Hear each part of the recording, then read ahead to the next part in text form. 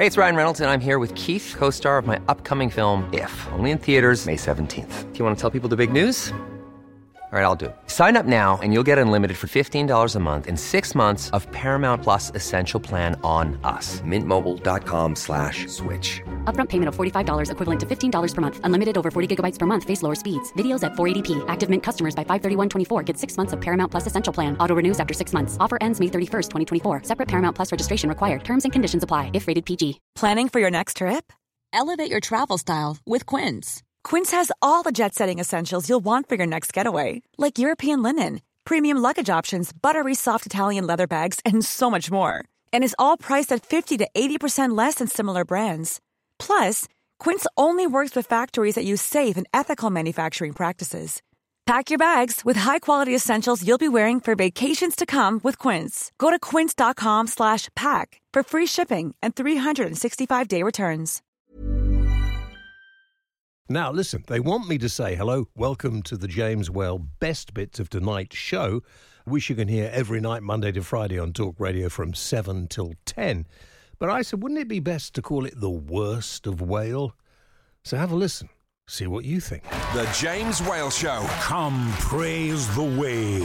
On Talk Radio. Teaching unions are working against the interests of children in opposing plans to reopen schools, according to a former Education Secretary. Lord David Blunkett said that he was deeply critical of the approach of teaching unions. Let's talk to Tom Richmond. He's a director of a company called EDSK Education think tank and a former advisor to education ministers. Good evening, Tom. Nearly called him Richard.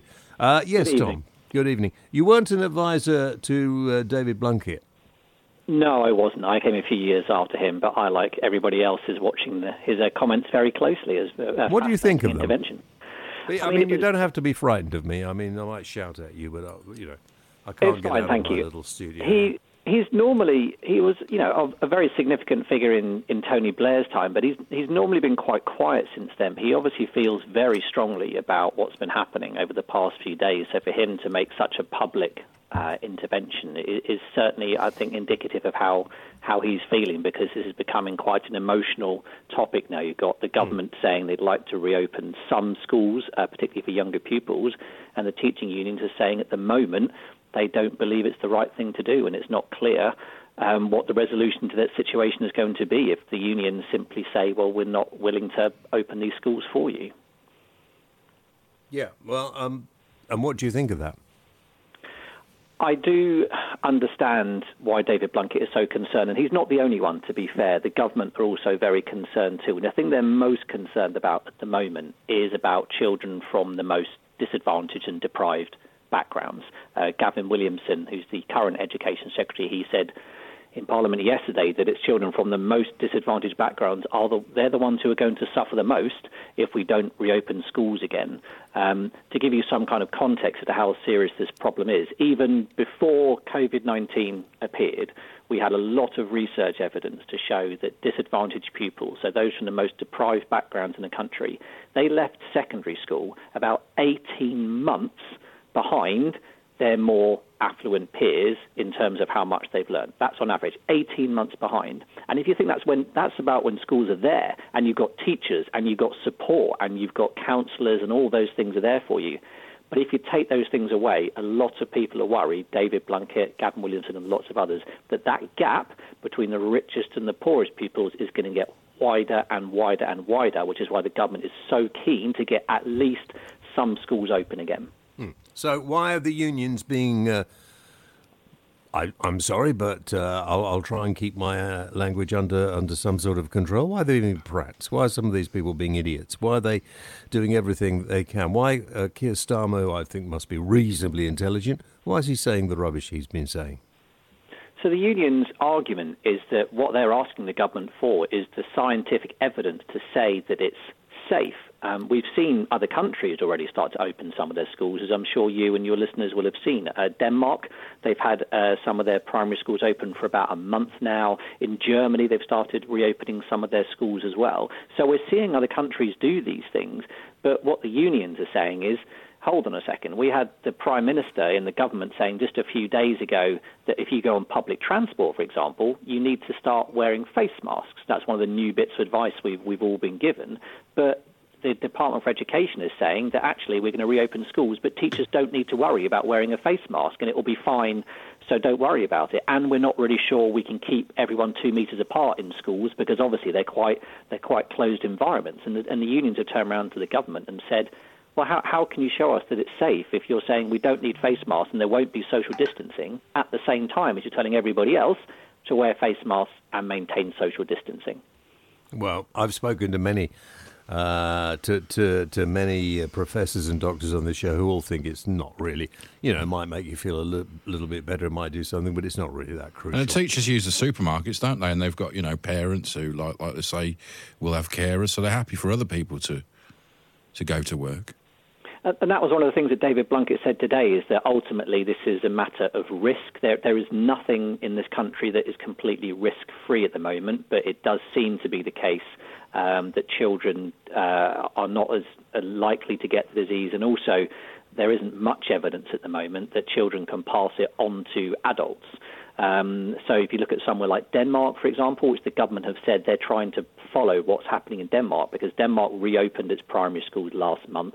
Yes, there's lots of social distancing, to be fair, and there's mandatory hand washing, for example, so they're trying very hard to keep it clean. But since they reopened schools, the infection rate in Denmark has actually fallen over the last month.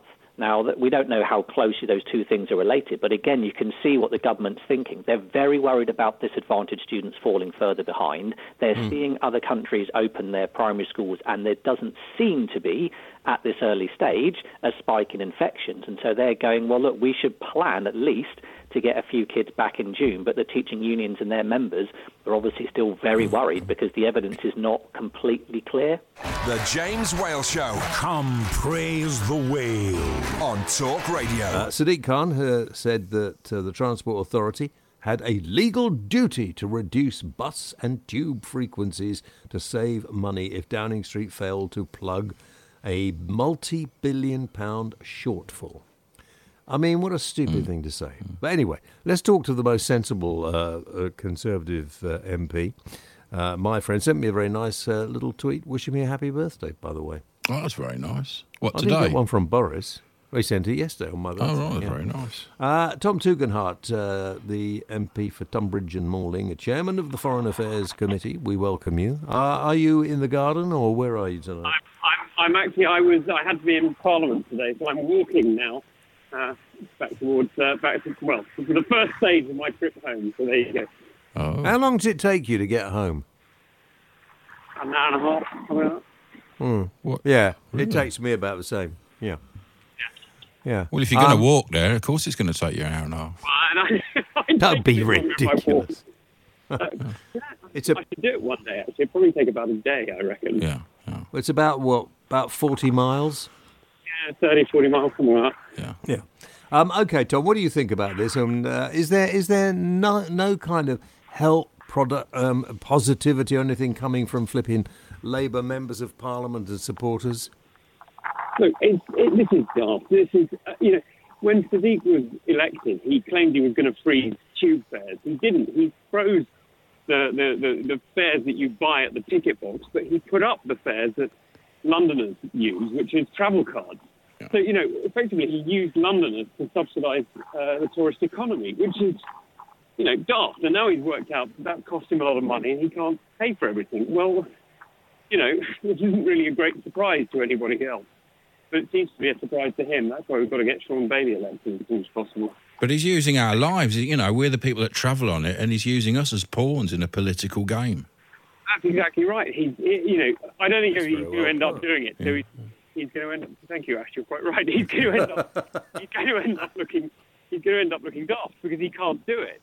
Because it's just simply wrong to force people who are using buses and tubes in London. Look, and the reality is, as you and I, well, we all know now, people are not using buses to go to the theatre, to go to the pub, to go to the restaurant, to go to see mates. They're using public transport to go to do essential jobs, right? Yeah. Yeah. And so the idea that forcing people who are absolutely needed in our society, for all of us, by the way, not just because they're out, making a fiver extra, and forcing them into worse conditions, it's really unfair. There needs to be more, not less. But is he intelligent enough to run one of the biggest cities in the world? I'm slightly confused and concerned about all of this. Yeah, the problem is, James, this isn't about intelligence. This is about cheap politics, and that's what he's doing. He's perfectly clever enough to know what he's doing, but he's quite happy to use people as pawns in a political game. Yeah, but maybe, politics should be out the way for a minute and people should be doing what is best for the country. And I don't see that. I mean, if people got better ideas of what we should be doing, put them forward. Put them forward to the government. He's meant to be looking after Londoners and he's doing the opposite. He's endangering Londoners. Yeah. Well, I agree with you. And that's why what we've got to do is we've got to push back, call him out for what he's doing and not be blackmailed. Of course we need to have more public transport. James, you and I have spoken about this a long time ago. And, we've spoken about buses around Kent. We've spoken about any number of different things where we need to invest, right? So, the argument about whether or not we need more investment in public transport, forget it. That one's already won. Everybody agrees on that. Yeah. The question here is whether or not you should use the people who live in London or people like many of the people I'm lucky enough to represent who have to go to London to do their work, doctors, teachers, whatever they happen to be, police officers, lucky enough to represent quite a lot of police officers, actually. They need these transport links. The James Whale Show. Come praise the whale. On Talk Radio. Talk Club is the fastest growing men's mental fitness movement in the UK, with 26 real-life groups meeting on a regular basis around the country and a growing online network. Gavin Thorpe joins us now. Gavin, good evening to you. Hi, James. How you doing? Yeah, I'm okay, mate. So what is this all about? Explain it to me. Well, Talk Club, it started on Facebook, actually. It was a Facebook group that we started there, and it was just a way of, we just wanted to start something that was about mental fitness. Everything these days is about physical fitness, and we wanted to start something that was about mental fitness and about men getting together, talking, but more importantly as well is listening. And that's the most important thing. And like what you just said about Fight Club, in Fight Club you don't talk about it. In Talk Club we want you to talk about it. It's the opposite. So do talk about Talk Club. Hang on, why are you doing it not specifically for men? Because the suicide rates in the UK are 3/4 of suicides in this country are male. Every 2 hours a man in this country takes his life. It's the biggest killer, isn't it, under a certain age? Biggest killer 50. Under 45. The most things that likely to kill me is me, statistically. Yeah. So that's what, and we get at us a lot because a lot of women go, I want to start a Talk Club. One, it's because of the suicide rates are so high with men, 3/4 of men. But secondly, women are really good at talking. They're really good at opening up and having conversations and meeting. Men aren't. They go to the pub, talk about the football, but they don't ever actually connect. And men will relate to other men rather than maybe absolutely, yeah. So what, Gavin? Have you had problems like this yourself? Is this why you feel so strongly? For me, I've always been quite an open person. I'm actually trained to be a therapist as well at the moment as well. So not only doing the music, starting Talk Club, I'm trained to be a therapist as well. So for me, trained to be a therapist, I'm used to talking and opening up. So that's important. But actually today is a poignant day because it was last April, about 20th of April, that I started Talk Club on Facebook. And a couple of weeks later, which is obviously the 14th of May today, it's a year ago today. It's my friend's brother. He took his life a year ago today. And so for me, that was the catalyst. When I heard about my friend's brother taking his life, for me, it was like, we can't have this. This is... Why do you think men have this? I mean, it used to be women that were more likely to kill themselves. And it's only, I believe, in the last 10, 15 years that it's swapped the other way. Why do you think that is? There's lots of different research into that.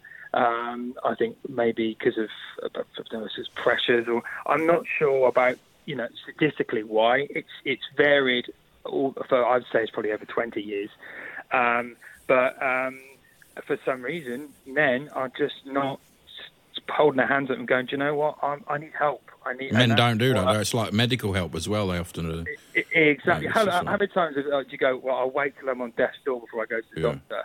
It's the same with mental health, and it's the reason why I wrote the song Soul to Save, because it was about that. Is we've all got a soul, and at some point we do need saving, and it's okay to just say, do you know what, I need help, I need saving. You know, can you talk? And it must have gone to a whole new level with the lockdown, I would have thought. Yeah, well, it's been. We've adapted, as I said. We've moved on to Zoom, which has been great. That we've had a 30% increase on our Facebook Talk Club group and our website. Our website's had a huge boost of visitors coming to our website to check us out and see what it's about. We've noticed a big jump in that. And interestingly now, I don't know if you find this, but a lot of people are getting a bit fed up with Zoom. And so that's the hard thing, is people are going, I don't want to go on Zoom. They really miss that connection with people. Yeah. So the Facebook group, I would say, has been the most important thing. Today we've had posts of people coming on there and just going, because we do a number system, you see, where we say, how are you out of 10? 10 being the highest, 1 being the lowest. So if I said to you, James, what would be your number today? What would you say you are out of 10 today? Oh, I should think about 4 or 5. 4 or 5? And what would be your headline with that? What would you say you're a 4 or 5? Oh, I'm bored. Fed up. Getting old. What else? Getting old. Anyway, listen, we're gonna play Soul to Save, and where can they find out more about this? What is your website address? Well, yeah, if you go to wetalkclub.com, there's a big banner that says Out Now, and you'll see the single there. And there's also a brilliant animated film we had done this week by the amazing Jess Jenkins, which tells you all about what Talk Club is and how a Talk Club session works. Singer-songwriter Gavin Thorpe, who's come up with the idea of Talk Club. The James Whale Show. Come praise the whale. On Talk Radio. That was the clips for today, the worst of Whale, the best of James Whale. Thank you for listening. I hope you enjoyed them. Well, I suppose if you didn't enjoy them, you won't be listening, will you? Anyway, I'll be back 7 o'clock until 10, Monday to Friday on Talk Radio. Have a great day. Thank you for listening. When you make decisions for your company, you look for the no-brainers. If you have a lot of mailing to do, Stamps.com is the ultimate no-brainer. Use the Stamps.com mobile app to mail everything you need to keep your business running with up to 89% off USPS and UPS. Make the same no-brainer decision as over 1 million other businesses with Stamps.com. Use code PROGRAM for a special offer. That's Stamps.com, code PROGRAM. Britain feels broken, but how do we fix it? Westminster just doesn't seem to have the answers, but we have found some people who do. Join me, journalist Becca Hudson. And me, the former MP Ed Vaizey, for How I'd Fix. From the price of a pint to the housing crisis, this is the show where we take an alternative look at the problems plaguing the nation. And hear practical solutions from those in the know. Catch new episodes of How I'd Fix wherever you get your podcasts. Rebuilding Britain starts here.